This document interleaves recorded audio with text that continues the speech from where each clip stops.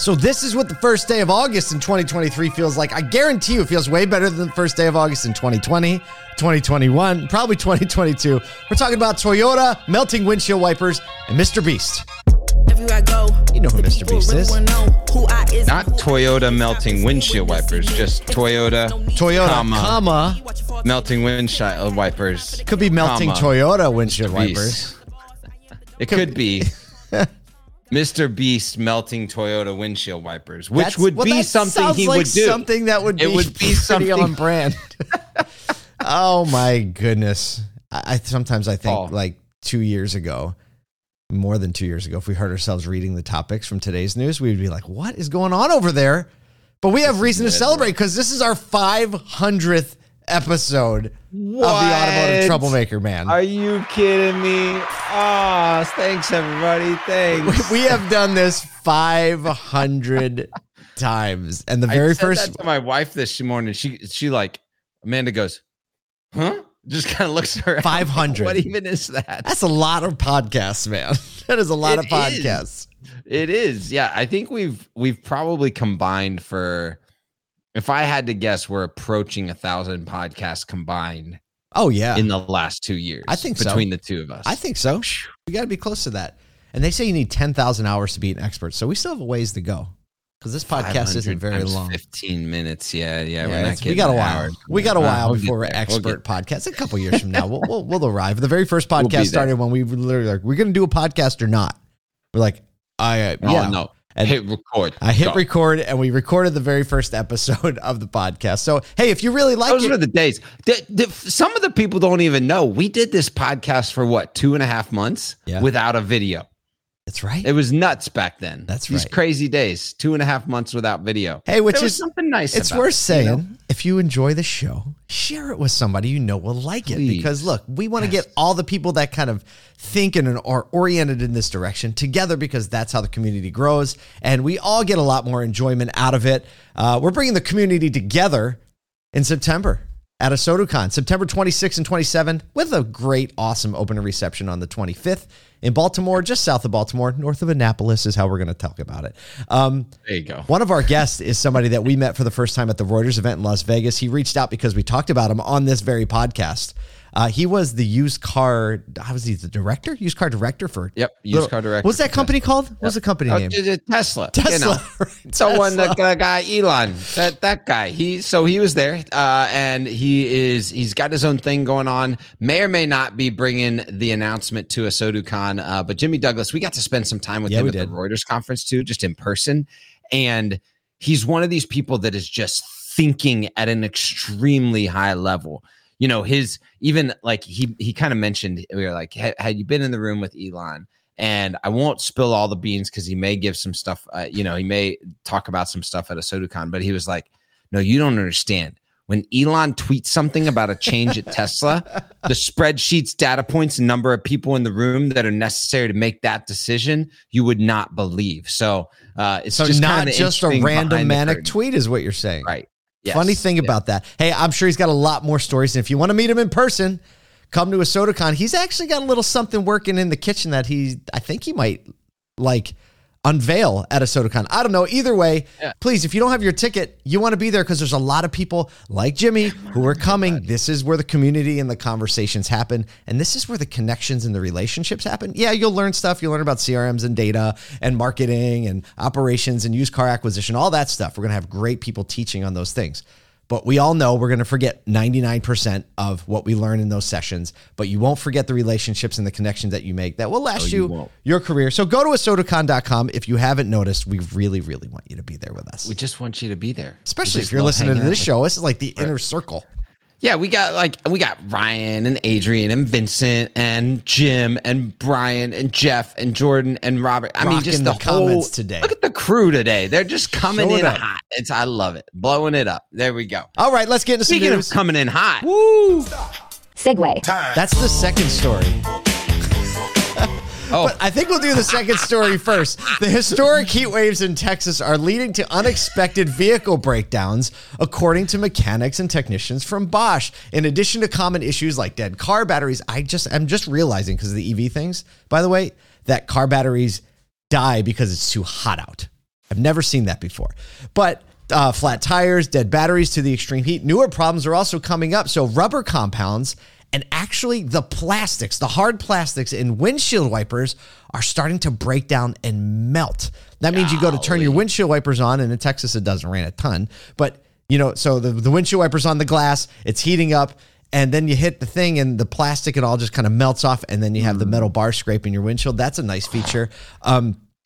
And then also, they say it can get to 220 degrees inside, like under the hood of a vehicle. It's like bringing moisture out in the brake fluids, leading to a lot of soft braking and breaking down the compounds in that. So, the heat causes the moisture trapped there. So it's giving brake fade. Hey, if you're a dealer in Texas, you already know what we're talking about. But this is wild to me.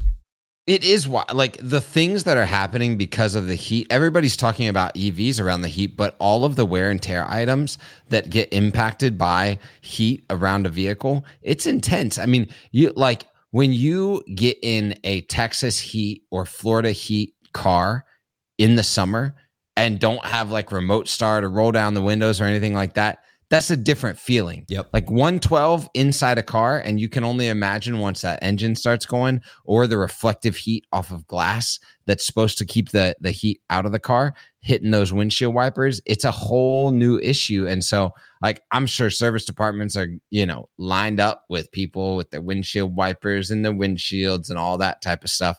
And I think like this is just this is a new normal. We're hearing like the next 4 to 5 years dealing with heat. So it's a great thing for service departments to be educating their customers headed through the summer, exactly what's going to happen, how to keep the vehicle undercover, anything like that. Because this is not a problem that's going away. No, it's not. And did Nostradamus see this coming? That's my thing. All right. Is this a temporary thing, or did Nostradamus let us know this was coming? But one thing that pops into my mind, service departments, dealerships, this is like great content, raw material. Make content about this stuff because people across the country will be interested, which will also boost engagement locally, and it all comes together. So all the content creators are like, I wish something was melting around here. Right? That's a great call. Make some content. Yeah. Speaking of making great calls. Stop. Segue. Time. Oh, Toyota Motor nearly doubled its operating profit to $7.75 billion in the latest quarter.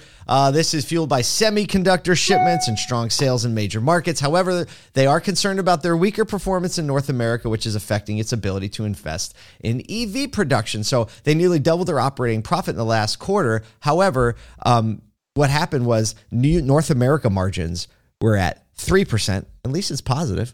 Europe was at 6.3%, and Japan had a 14% profit margin.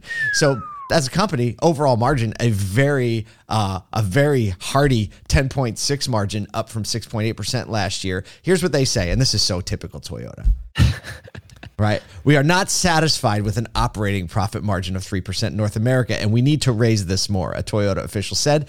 As we will be making battery-related investments and producing BEVs there, we'll need to prepare for such spending from now, and thus we need cash. Our operating profit margin is not at a sufficient level. That's like, just give it to them cold, man. That's just give it to them cold, because you think about Toyota in the U.S. and in North America, and you see it as this brand that's just exploding and continuing to dial it in and not have high day supply or anything like that.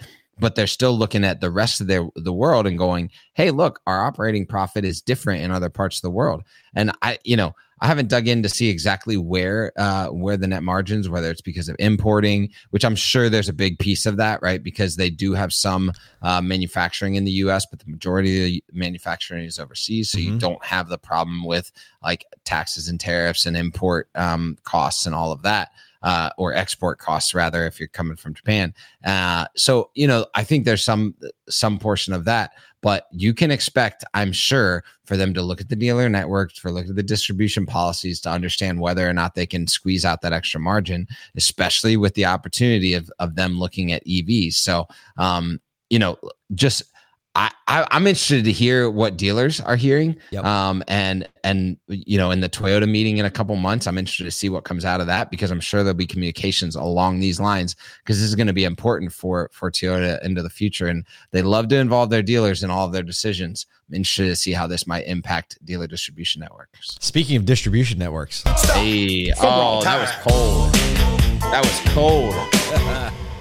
Hey, we started off the show. If you haven't heard of Mr. Beast, you need to type it into the YouTube, people. YouTube star Mr. Beast, a.k.a. Jimmy Donaldson, is growing up and has actually lawyered up. He and his company, Beast Investments, is filing a lawsuit against his business partner, Virtual Dining Concepts, over the quality of his branded food line, Mr. Beast Burger. They've cited inedible food and a damaged reputation. He seeks to terminate the business relationship, pointing to issues of late deliveries, unbranded packaging, and even missing ordered items. So if you don't know about the whole like Mr. Beast Burger, it's mainly delivered through like ghost kitchens and then sub restaurants that are allowed to kind of produce this burger, package it as a Mr. Beast Burger, and deliver it locally. So he doesn't like have any actual restaurant in it. He has one actual gigantic mall restaurant. next to New York City. That's right. So what Virtual Dining Concepts is kind of like allow it to scale through all of these partner networks, partner relationships, and the virtual kitchens. And what they're stating is that basically they prioritize expansion over quality control. The food quality has been consistently poor, and there were also negative reviews cited in the lawsuit. Here's the descriptors that people are giving this burger that back when it was released back in 2020, it was like the thing to go find. But they're saying the burger is revolting and even likely the worst burger they've ever had. So it's very YouTube-y. It's a very YouTube-y review. They're like, this is the worst ever. He's one of the biggest, or the biggest YouTuber on the planet. Immense brand leverage. So he's got a candy bar line now called Feastables. The Mr. Beast Burger it was his like first like product, and they donate all the proceeds to charity. So it's a really cool thing. And one of the things during COVID, they're like, we were able to keep people working when things are closed down by delivering food through these virtual kitchens. Leveraged the brand, came up with this great burger, fries, all this.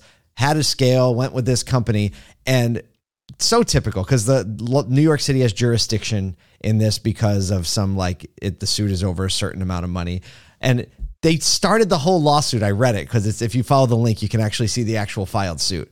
Right. It begins with a story. When Joe DiMaggio was asked why he hustled on every play of the game, he responded, "There's always a kid who may be seeing me for the first time, and I owe him my best."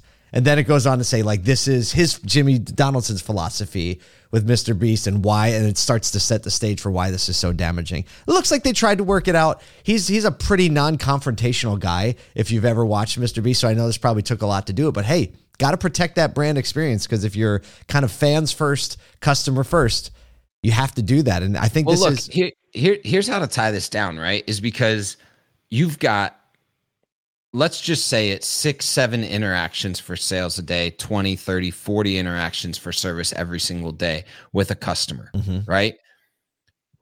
Like looking at your people and explaining to them that interaction, whether it be the first or the fifth time with your organization, is the interaction at which your brand standards are held to. It's the defining interaction. That's so true. It's the defining moment. And so like it doesn't matter if it's a burger that's not delivered, hand delivered by Mr. Beast himself, it still has an impact on his brand and his channel and the way that people feel about him through a burger delivery. Yep. Right. So like the way that your people show people to the restroom, or the way they greet them at their car when they come in for service, or the way they walk them through the purchase process in the showroom.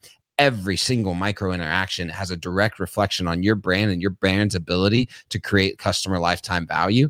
And like, if you're not paying attention to every single step often and dissecting whether or not your brand is experienced through your people, just watch out because it'll straight drive you to the ground. Man, so true. We can all take something away. Jordan Cox, he's our boy now.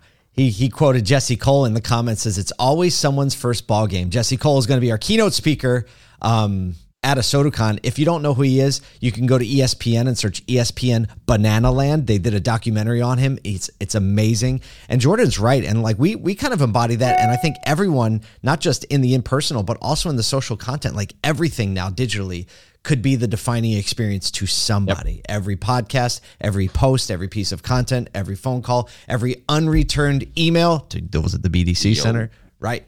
Getting real this morning, taking the whole thing. Hey, it's episode 500. We ain't laying down, right? We're just getting started. Just getting started.